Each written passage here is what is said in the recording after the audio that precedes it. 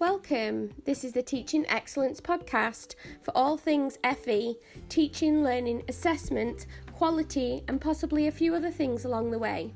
Hosted by Steph Wilkinson and Jade Gibson, leaders in FE who want to support others and make a difference, and hopefully spread a little happiness whilst we're at it.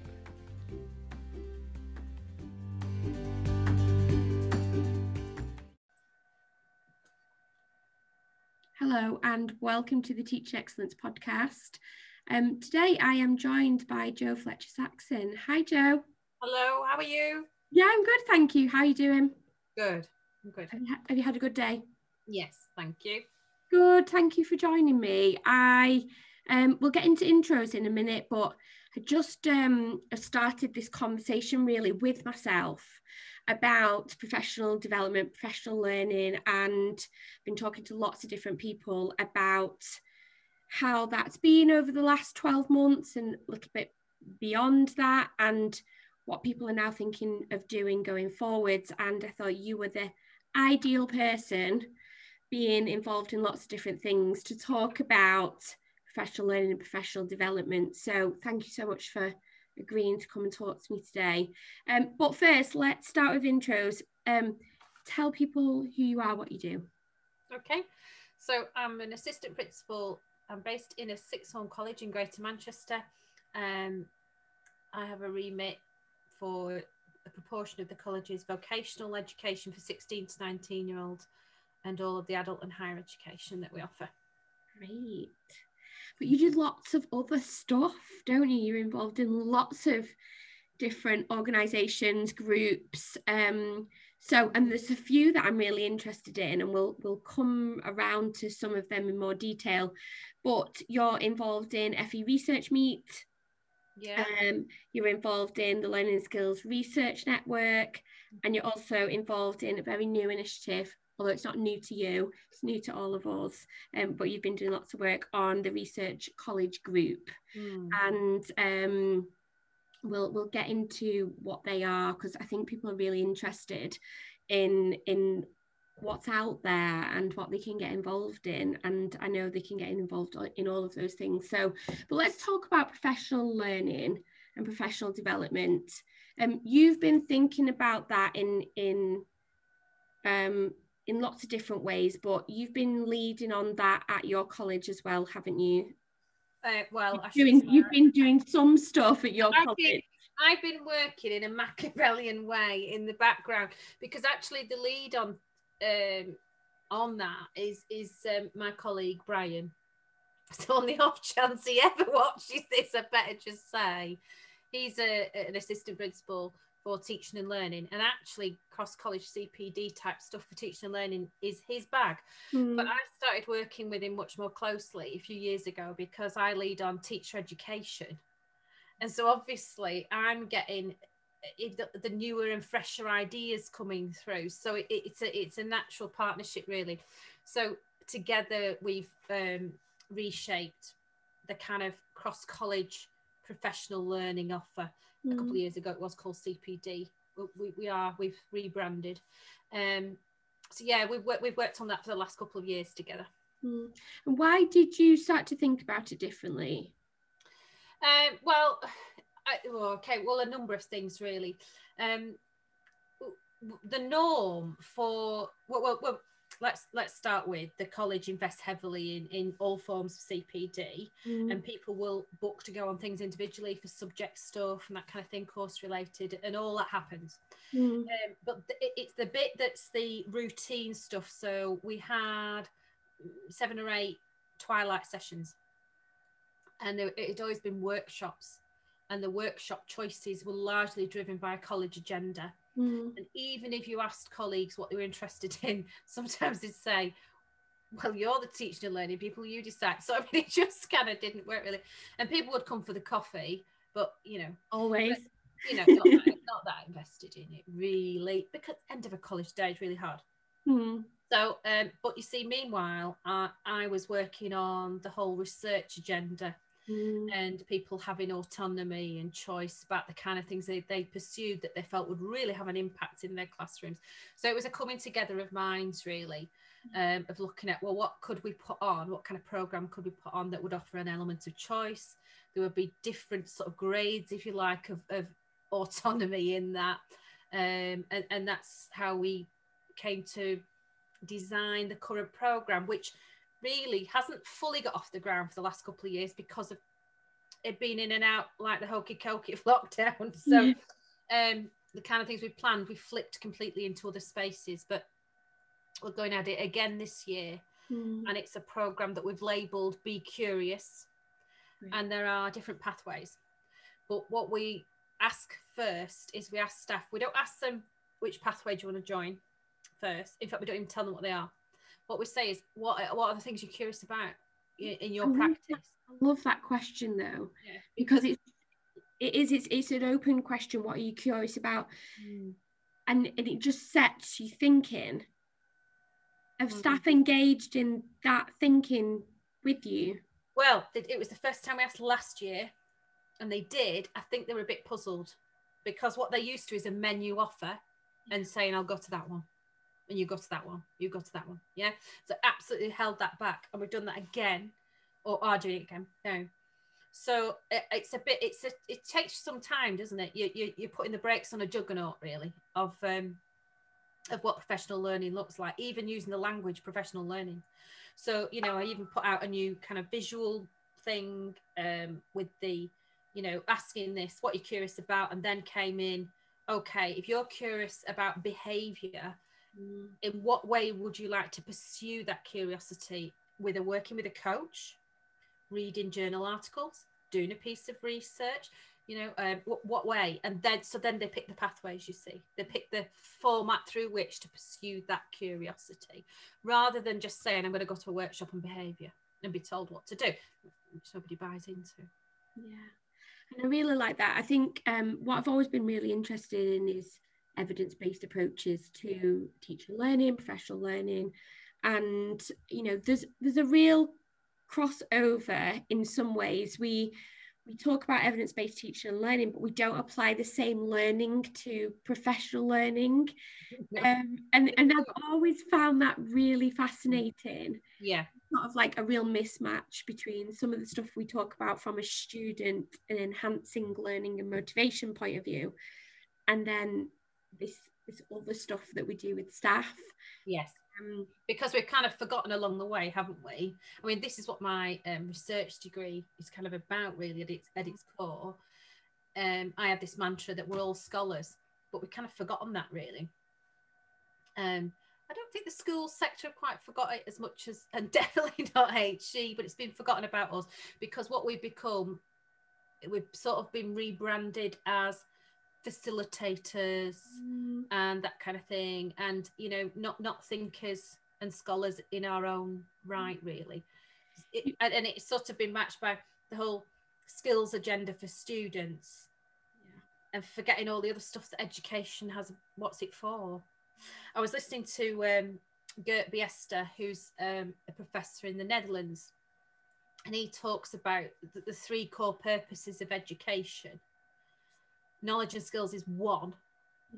And then he talks about sort of traditions as being the second one. So, for example, the traditions of being a nurse or a plumber or whatever. But the third one is about the formation of the individual, the being a human being kind of thing.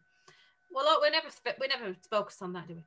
Well, that's for students, but it's the same for staff as well. We're not just there to dish out how to, I don't know, it's about plumbing, how to put pipes together. I don't know. Well, maybe I should know. But that, you know, we're not just there for dishing up skills to get a certificate and get a job. It's part of it, isn't it? Education has a much broader purpose. Well, if we want that for our students, well, we're part of that too. That whole philosophy and purpose of education for us has been stripped away from us. And I love that, Jo, because I mentioned to you before we start recording that the phrase that keeps coming out of my mouth at the minute and ringing in my ears is a phrase that is widening the lens.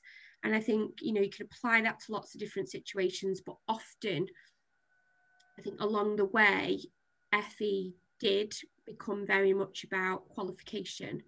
You know, the lens has been, this is the qualification you're going to come and do at the college, and then you leave and get this type of job, you know, hopefully, or you can progress on to the next stage if you get this qualification. But where there is some great practice and amazing stuff going on is where the lens is a wider lens.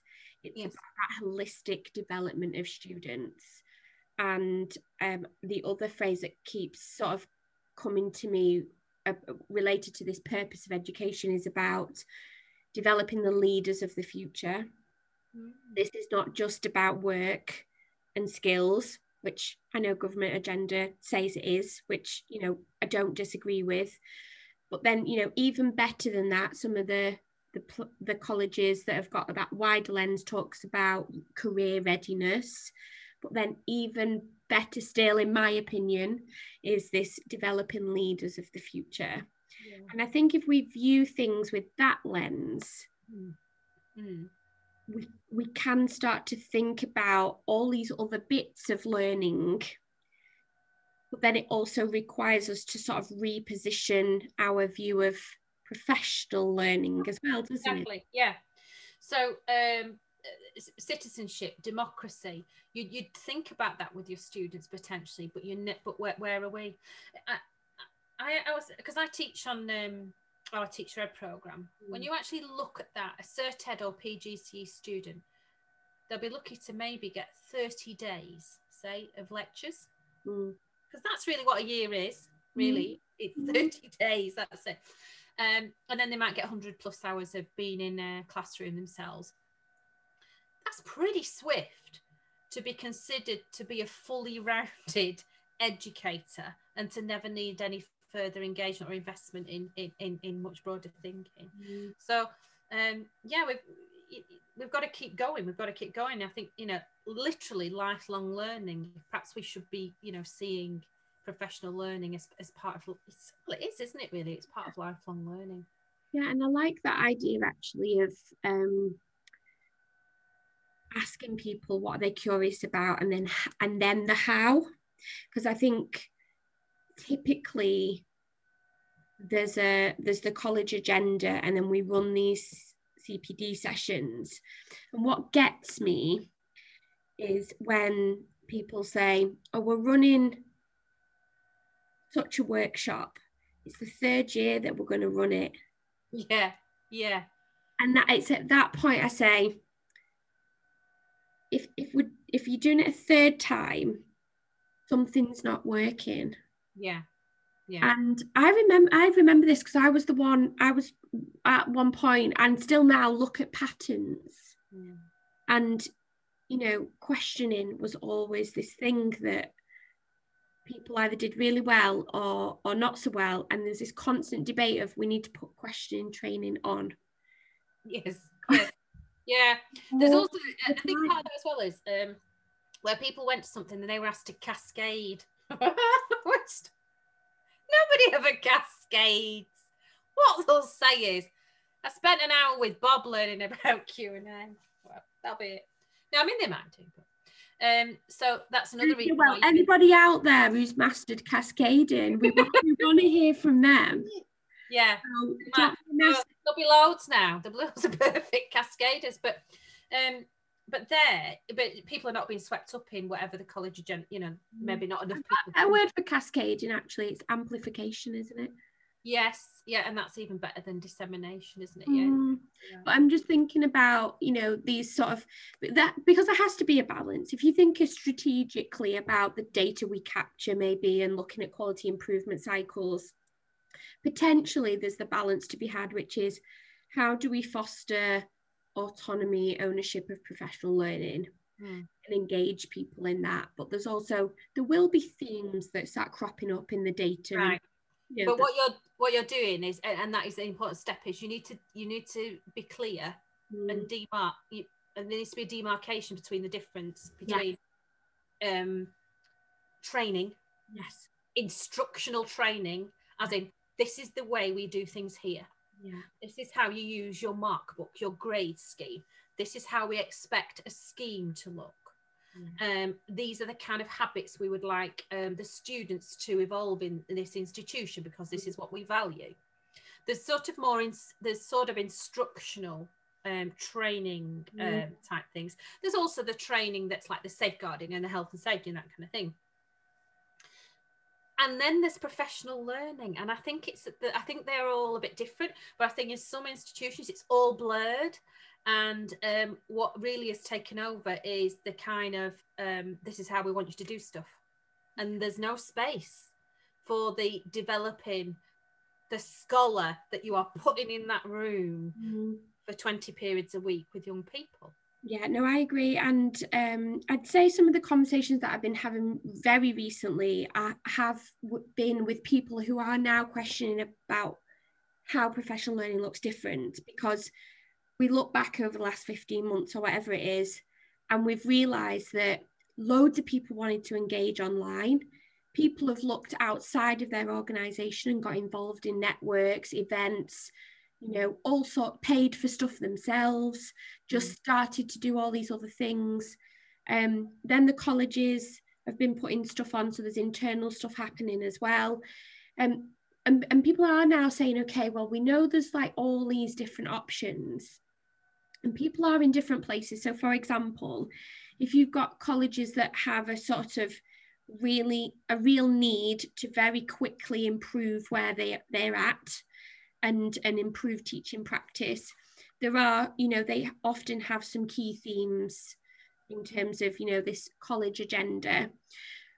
But I'm starting to talk about people about how the approach to that can be different from what we've always thought about. So where we do, you know, right, we're putting this session on, and then we kind of sometimes just hope that people are going to do something different.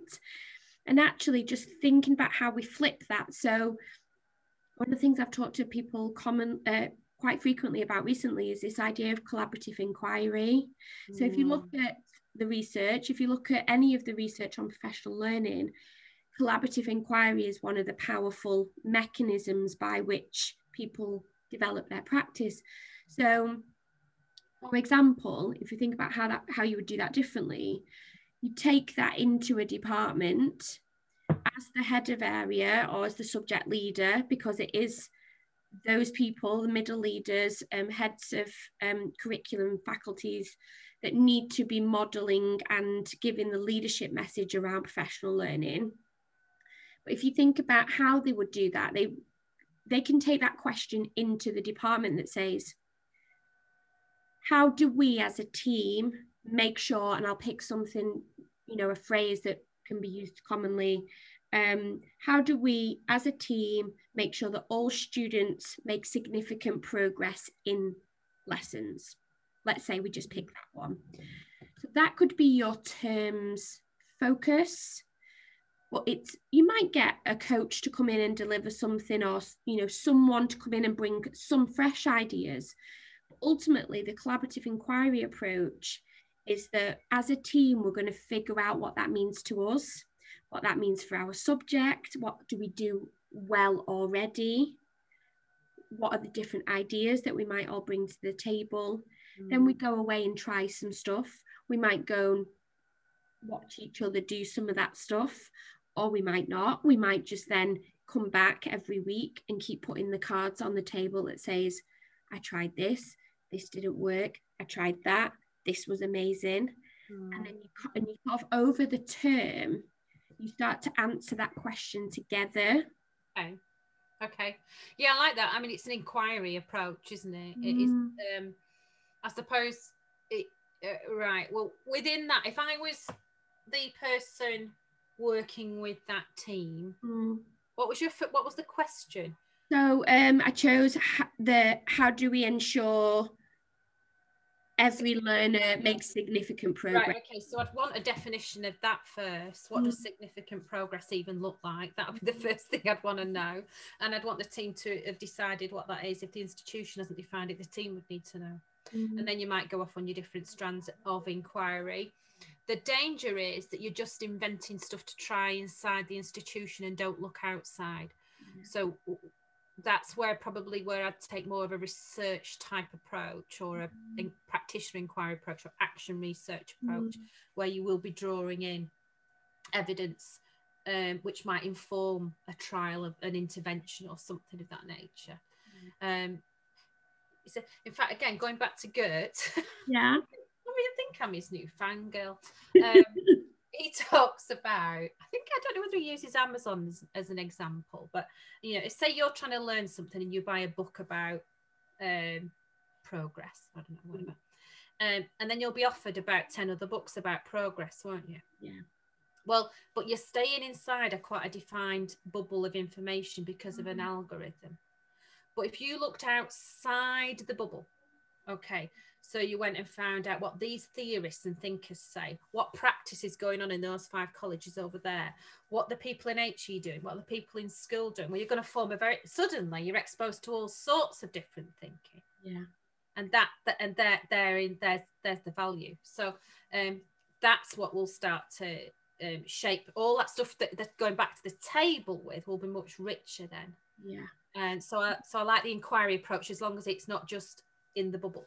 Yes, no, I think that's a really useful point to raise, Jo, because it is about how do you, if you widen the lens and you think about what that means, even it would be important to have a step in there which brings in knowledge. It's not necessarily about someone coming delivering a session, for example, but it might be everybody in the first week or 2 weeks or whatever it is, looks outward, and brings something different to think about. Because I know you mentioned before about schools, and there's research schools, isn't there? You know, there has been a movement in schools around research, and although I don't know a lot about it, like you say, that has taken a bit of doing and a bit of time to start to evolve in FE, hasn't it? Yeah, it has. What I'm thinking there is what you were describing. I was imagining everybody being a detective. Oh, I like that. Yeah, so you can imagine that, you know, you've all got a line of inquiry as a detective. Well, you're going to go to the journals, but you're going to go to 3 colleges. You're going to observe Bob. I don't know who Bob is, but we've mentioned him because Bob's great at whatever that is, you know. And then you bring all that inquiry knowledge back. That's great, because you've got a mix of practice, evidence-based literature, you know, internal, external. Got a nice mix there. Yeah, I like that. And then I suppose that leads me on to this thinking about, you know, traditionally professional development has been very much a internal, we create a program, there's usually a person that leads on that program or a team that helps lead on that program. And what I can't quite get my head around is how every college in the country has a person, probably, and the same stuff that we're trying to develop. Everyone across the country is maybe not reinventing the wheel, that's maybe not the right phrase, but we're all spending a lot of energy, time, and therefore money on these things internally to help support and develop staff. And colleges that are sort of ahead with that culture have got a real learning culture being embedded, and I am still sort of the opinion that the vision for that, the culture, is what you create as a leadership team. It's about the language that you use, it's about the behaviours that we normalise, and the expectations that we have. And professional learning is part of that. Right. So in a way, you were in part answering your own question about why people do it. It's all contextual, isn't it? Yes. So actually, although you might join forces with somebody else to look at the same issue, or you all might access the same spaces if you're going to do that, as opposed to doing it yourself, you've got a contextual, it's got to be about fit for purpose for you. So I think that's why it happens. Now, whether the balance isn't right and people being cut off to what's going on and open to everybody, or, you know, I'm not too sure, but I don't think it's about either side being wrong.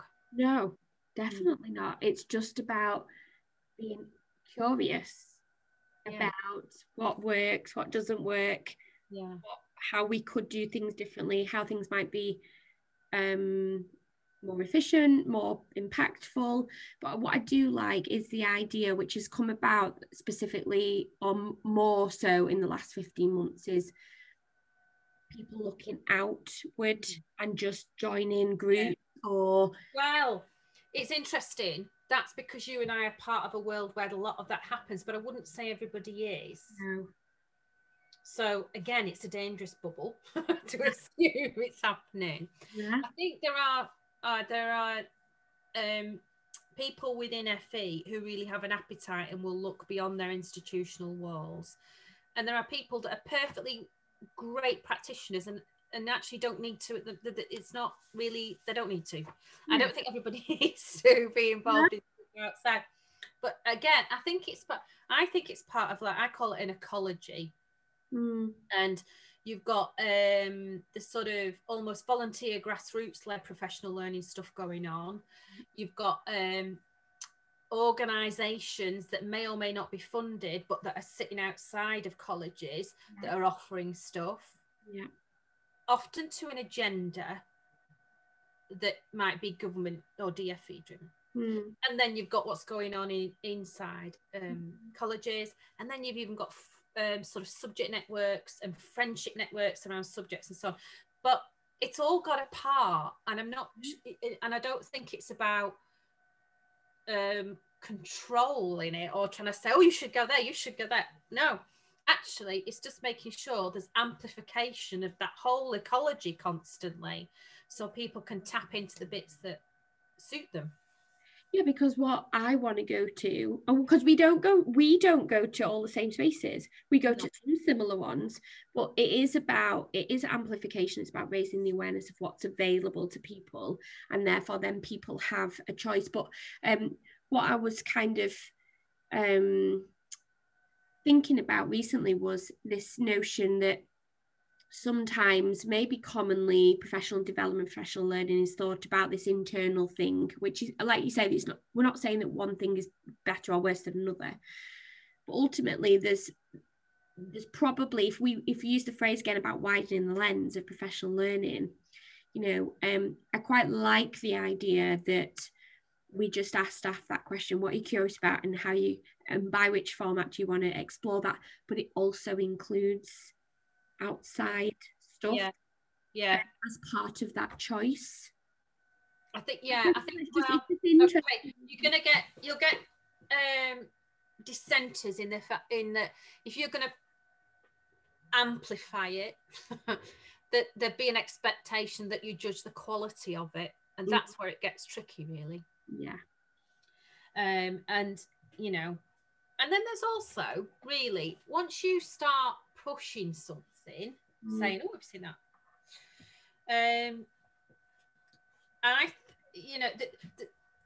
there's benefits to people independently accessing and finding these things that are more informal, really. Like organic. So my director of studies refers to the punk movement, and really some of this is like that. It's like punk pedagogy. It's, but stuff like that has become mainstream, but you can't remove the the fact that it's not there, it's not formalized, it's not controlled, it's doing its job, it's doing its thing. So I think there are pros and cons to in an institution how much you would amplify that. And it's just, but isn't it amazing, we've just got to a point where there is so much available to people, and the profile of professional learning, professional development, and this, like you say, this notion of being curious. I think there is a change. There's a change in how we define professional learning, and I think that's, again, it's another part of my study and my thesis is even trying to work out a working definition, really, because I've been putting on events in college and had people who have been invited, and they've been told, well, that's not proper professional learning. Oh, I don't know what is then if the conference isn't. But, it's probably because it was free and they didn't have to pay for a ticket. That's somehow it made it, it can't be right then, it can't be proper. So I think the last year has really pushed the boundaries on what professional learning is. Yeah. Not just about where and how you can access it, but even what someone might value. Yeah, and I like that. That's what I like. But I've said this before on the podcast, I quite like change. I quite like evolution of stuff. So the fact that we're even, at a point where we recognise things have changed, things have developed, things have evolved, I think it's just really great to sort of have that critical lens and just look at, well, what has been different? What have we noticed? What's worked? What have people liked? But then, also that staff voice. What have they found beneficial? What's been impactful for them? And then not necessarily just repeating that this year going forwards from September, but looking at the value of any of that stuff. Yeah. I would see, if I'm working with my colleague as well as we push out next year's sort of model for people to consider, I'm cognizant of some of that stuff, but it's not necessarily anything I'm going to put out there. That's up to individuals in terms of their own professional learning agenda. We will put out a certain amount, but otherwise it's control and it's not the thing it is. Yeah.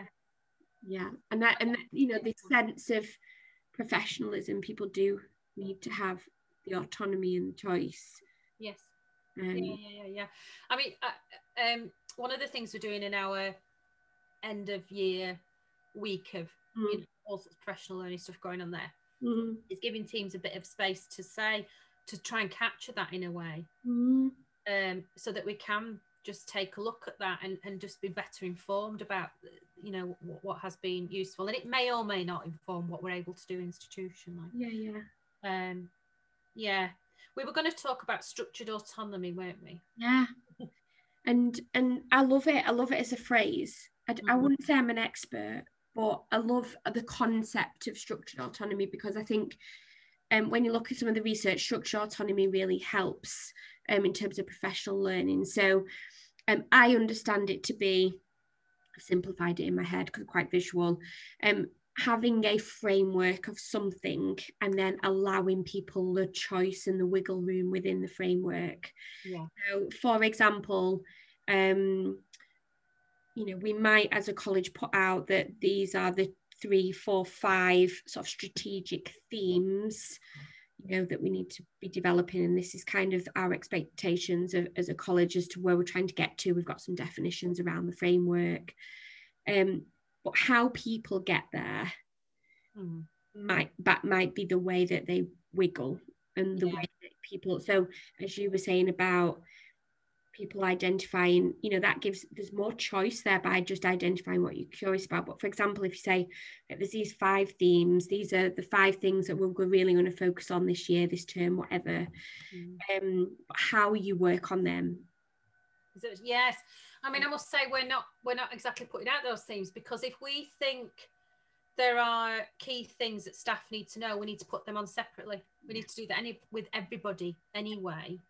I'm not sure, although perhaps some of the workshops we offer will perhaps represent those themes, but I mean, stuff like digital pedagogy will last all year anyway, and that won't sit in the space that we've got here for this particular Curiosity program. But so with ours then, and again, we'll see how it goes. So people will declare their curiosity, but the ways they've got to then pursue it. We've got Journal Club, which we need to try and get that off the ground again and see if there's an appetite for that. Lots of people signed up last year. What does that look like? So basically book club. Okay. Great. Because when people read and talk about stuff, radical, really, because it's just not there.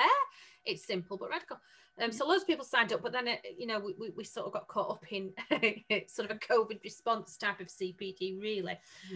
So we'll have a go next year, and I don't know whether this year we might actually just put out, say, 5 texts and say, do you fancy one of these? Will this answer some of your, based on what they say they're curious about, something like that. We gave free rein for choosing, and I want smaller groups this time so that people really can properly reflect on what have I learned, what have I thought about, what difference is this going to make to my practice, whatever, what I've been reading. So there's a whole journal club strand. Then we've got the coaching, and we'll have some group coaching for people who are doing mentoring and coaching themselves, but also people who might want to work individually, really challenging this deficit notion of what a coaching is all about. And it's going to take some brave steps for people to say, oh, actually, I fancy working with a coach, because it just, we're not culturally there yet. And then we've got, and actually, interestingly, the coaching stuff came out of the first year we did action research, that the lead on it presented her findings to SLT, and so she's had permission to roll that out. So, which proves the other strand, which is practitioner research, that can work. So people might choose a very traditional form of practitioner research, action research. But the other one in that is I'm calling it sort of teaching and learning improvement project, so that they're not so scared by action research. So they might say, oh, I really want to trial, I don't know, using this new intervention or something. Okay. Well, it's sort of like research, really, but it won't be labelled in that way. So, they'll have that going on there. Yeah. And then we've got a whole strand for early career teachers as well, to make sure we're supporting them. Because not only have they only had however many days training, half of it's been in lockdown, and they've been teaching over a computer. So there's a strand for them as well. So yes, there's a framework there, but loads of autonomy. Of course, there'll be a few workshops as well, in a very traditional sort of people putting on a subject to teach people about. So masses of choice, really. And then, but for my own research, I'll be interviewing people about this, It's really interesting, Jo, because if you look at some of the key points, I know I often go to the Teacher Development Trust summary that, it's 2015, I think it was. It talks about this rhythm and duration of professional learning. So where we just do a one-off session, or we get a person in for just a day, it's not a sustainable, it's not a cycle, it's not a sustainable model as such, because we've not got this continued evaluation, reflection, thinking. But we could, it doesn't have to be. I think one of the things we do see often is a theme can be on the quip, say, and we can't get it off the quip all year, and then it goes on to next year's quip. And actually, I keep just challenging people and saying, could we just reduce the number of plates that we're spinning and say, right, we're going to spin these 5 plates, but we're going to go all in. Yeah. We're not going to drop the other plates, but we're going to go all in on these 4. 3 sounds like not enough, and 5 sometimes feels like too many. So these 4 things that are going to make a significant difference to learner experience and learning. And can we go all in with those 4? And I know I've mentioned this, I'm probably going to mention this sort of thinking that I've had several times over the next couple of months, because I do think there's something in it. Yeah. Can we go all in with these 4 things as a collective, contextualized to each curriculum area, but collectively then share some of our findings, some of our thinking across the whole college. But after like 1 term, can we just get it off? Yeah. I think it's great. Yeah, it's great. So you're not spreading yourself too thin. Yeah. It stops that habit of rolling forward. That word, ongoing. Oh, we all love that on a quip. Ongoing. Really not really doing it. And then what was I thinking of then that you said? I can't remember now. It's gone out of my mind. Yeah, but it's that, and I think there's a couple of different ways to think about it, isn't there? Like, we could think about marginal gains, because there's real evidence there that if we keep making marginal gains, there's a whole Olympic cycling thing about marginal gains, which is fascinating. Yeah. But it's that sometimes if there are significant leaps to make, if you're in an amazing place, marginal gains, it's important to always think about that continuous improvement, marginal gains. If there are some things where significant movement and leaps are needed, I think there's a real benefit of narrowing the lens a little bit and stop trying to spin 100 plates at once and make tiny improvements for all 100. But can we reduce the number of plates that we're spinning but do them really well? Yeah, absolutely. It allows you to do that thing about consistency as well.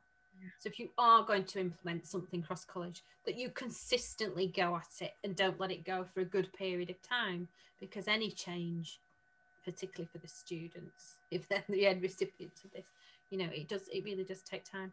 A colleague of mine, he talks about micro improvements. Okay. So yeah, similarly.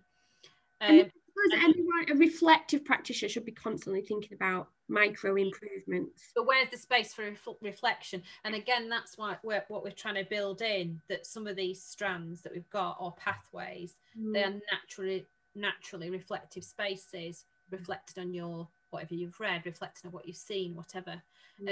We may not use the words because, again, it can be a bit of a turn off, because everybody was probably scarred by writing reflective pieces for the PGCE or something. But and it kind of happens in staff rooms, I think, in subject-based staff rooms. There is naturally some, that went well, oh, that was rubbish, oh God, what can we do next time? Some of these things sort of happen anyway. But I'm hoping that these pathways do just naturally build in some critically reflective conversation spaces, really.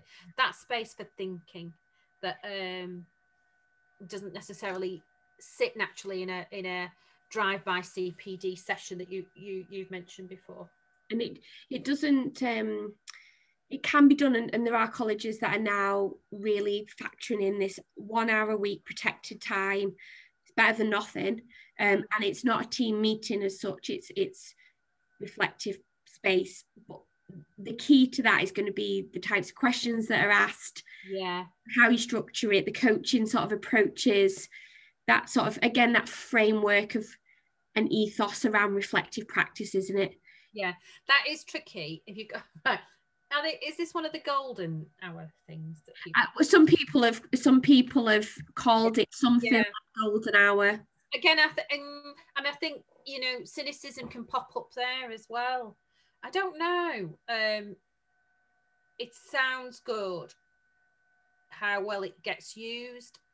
That's the bit for me, which is, it's great putting it on, but I think that's the conversation I have been having with people, which is have to be very careful and very conscious about what that is. And there needs to be that research and reading and thinking and conversations about what that might look like, include and be like, because you only need 1 or 2 bad weeks in the beginning and it'll switch everybody off. And we've all got, it makes me think of that radiator and drain thing. We've all got people who, for whatever reason, would rather not be there, and that cannot be helpful. Someone shared something they did with me, which is that, it's not radical, but the simplicity of it really worked for them, and it was the speed dating approach. Oh yeah. Talking. And it was great, but it broke down the barriers, it brought people together, it got people sharing ideas, and it is it's those simple things. But we've done that as part of our end of year type of thing. We've not done it as very frequently through the year, but we've done that kind of thing, and we've definitely done it in research meets as well, where people do a kind of move around, people picking up little ideas and things. I mean, it's all good. It's all good. And we could rabbit on all day about professional learning, but I just, before we finish, I want to mention, we mentioned at the beginning about 3 spaces that people might be able to sort of get involved with things externally, and so FE Research Meet, how would you summarize that? It's a movement which offers you a model. It's a bit like Teach Meets, but a bit more researchy. It is a space for people within the broader sense in further education who might be engaged in some kind of research, small project research like we talked about tonight, or full-on doctorate, to come and share their progress, their thinking, what they're finding are, or emerging thinking, or whatever. But anybody can run one. There are some ideas on the website. There's an FE research meet, I think it's .org, where you can pick up tips. Nobody owns it. There's a few of us that are active in it and can help people, but any college or whatever can operate their own FE research meet. Great. And the Learning and Skills Research Network. Yeah, okay. So that's an organisation that has existed for more than 20 years now. It does rely on volunteers again, but what you've got is conveners, if you like, representatives in each region. So there's regional reps, and they will be organising events a bit like FE research meets, but the difference is it's about HE and FE working together. Okay, so it's a space for both parties, really. You can look on the website for the LSRN, find out who your local convener is, or if you don't have one in your region, maybe become one. And conveners gather and meet and look at what kind of events they're going to operate that will open up those spaces for people to gather and meet in a kind of teach meet type of way, really.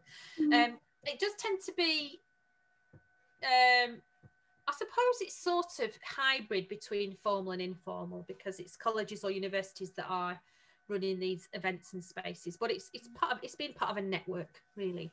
Yeah. And I think every single person I ever speak to that goes to something, that they've had the chance to talk to someone from a different college, different university, in a way that's not just, in a way that's quite focused, maybe, on teaching and learning improvements or what other people are doing, they always say it's beneficial. Always.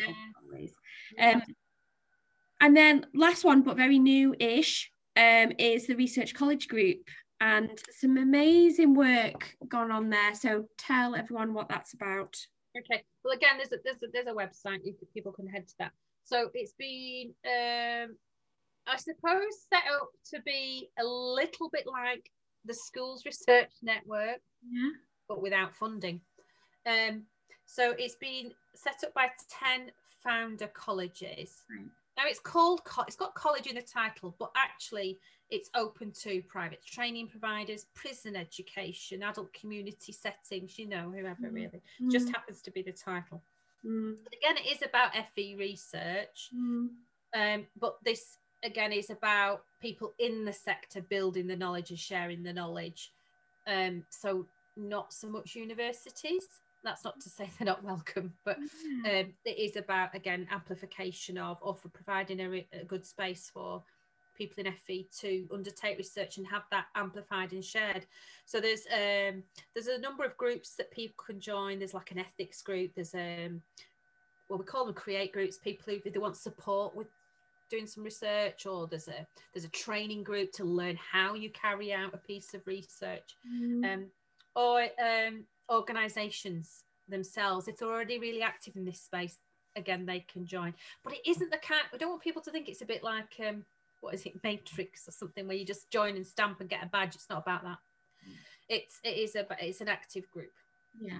And if people are wanting just to come and see what else is out there, they've, like you say, all three of those spaces have got different websites, and they can find you, can't they, on Twitter or LinkedIn, and probably other spaces to ask you some questions. But it'll be really interesting to watch how these three spaces in particular, continue to evolve next year, because I think sometimes people can, they don't know where to go or what to do, but actually, because what's amazing at the minute is that there's so many options, so much stuff going on. But I think, my advice would always just be choose something that resonates with you and just see where it goes. Like any of those three that you just mentioned, there's no like sign up or commitment as such. It's come and have a look, come and see what you think, and you might want to get involved, or you might not. But or you might not. And also, and people sometimes just reach out to those organisations, have a conversation, and then they go off and they develop something great. It's all adding to the professional learning arena. Yeah. Anyway, thank you so much, Jo, for joining me. It's been great to just start to think about professional learning and where it may go, might go, could go, and how it might evolve. But I'll speak to you soon. Thank you. Thanks, Jo.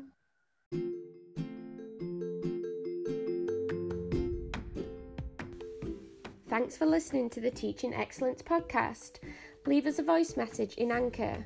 Tweet us and let us know what you think or what you want to hear on the show. Tune in next week for more. Have an amazing week and be the best version of you.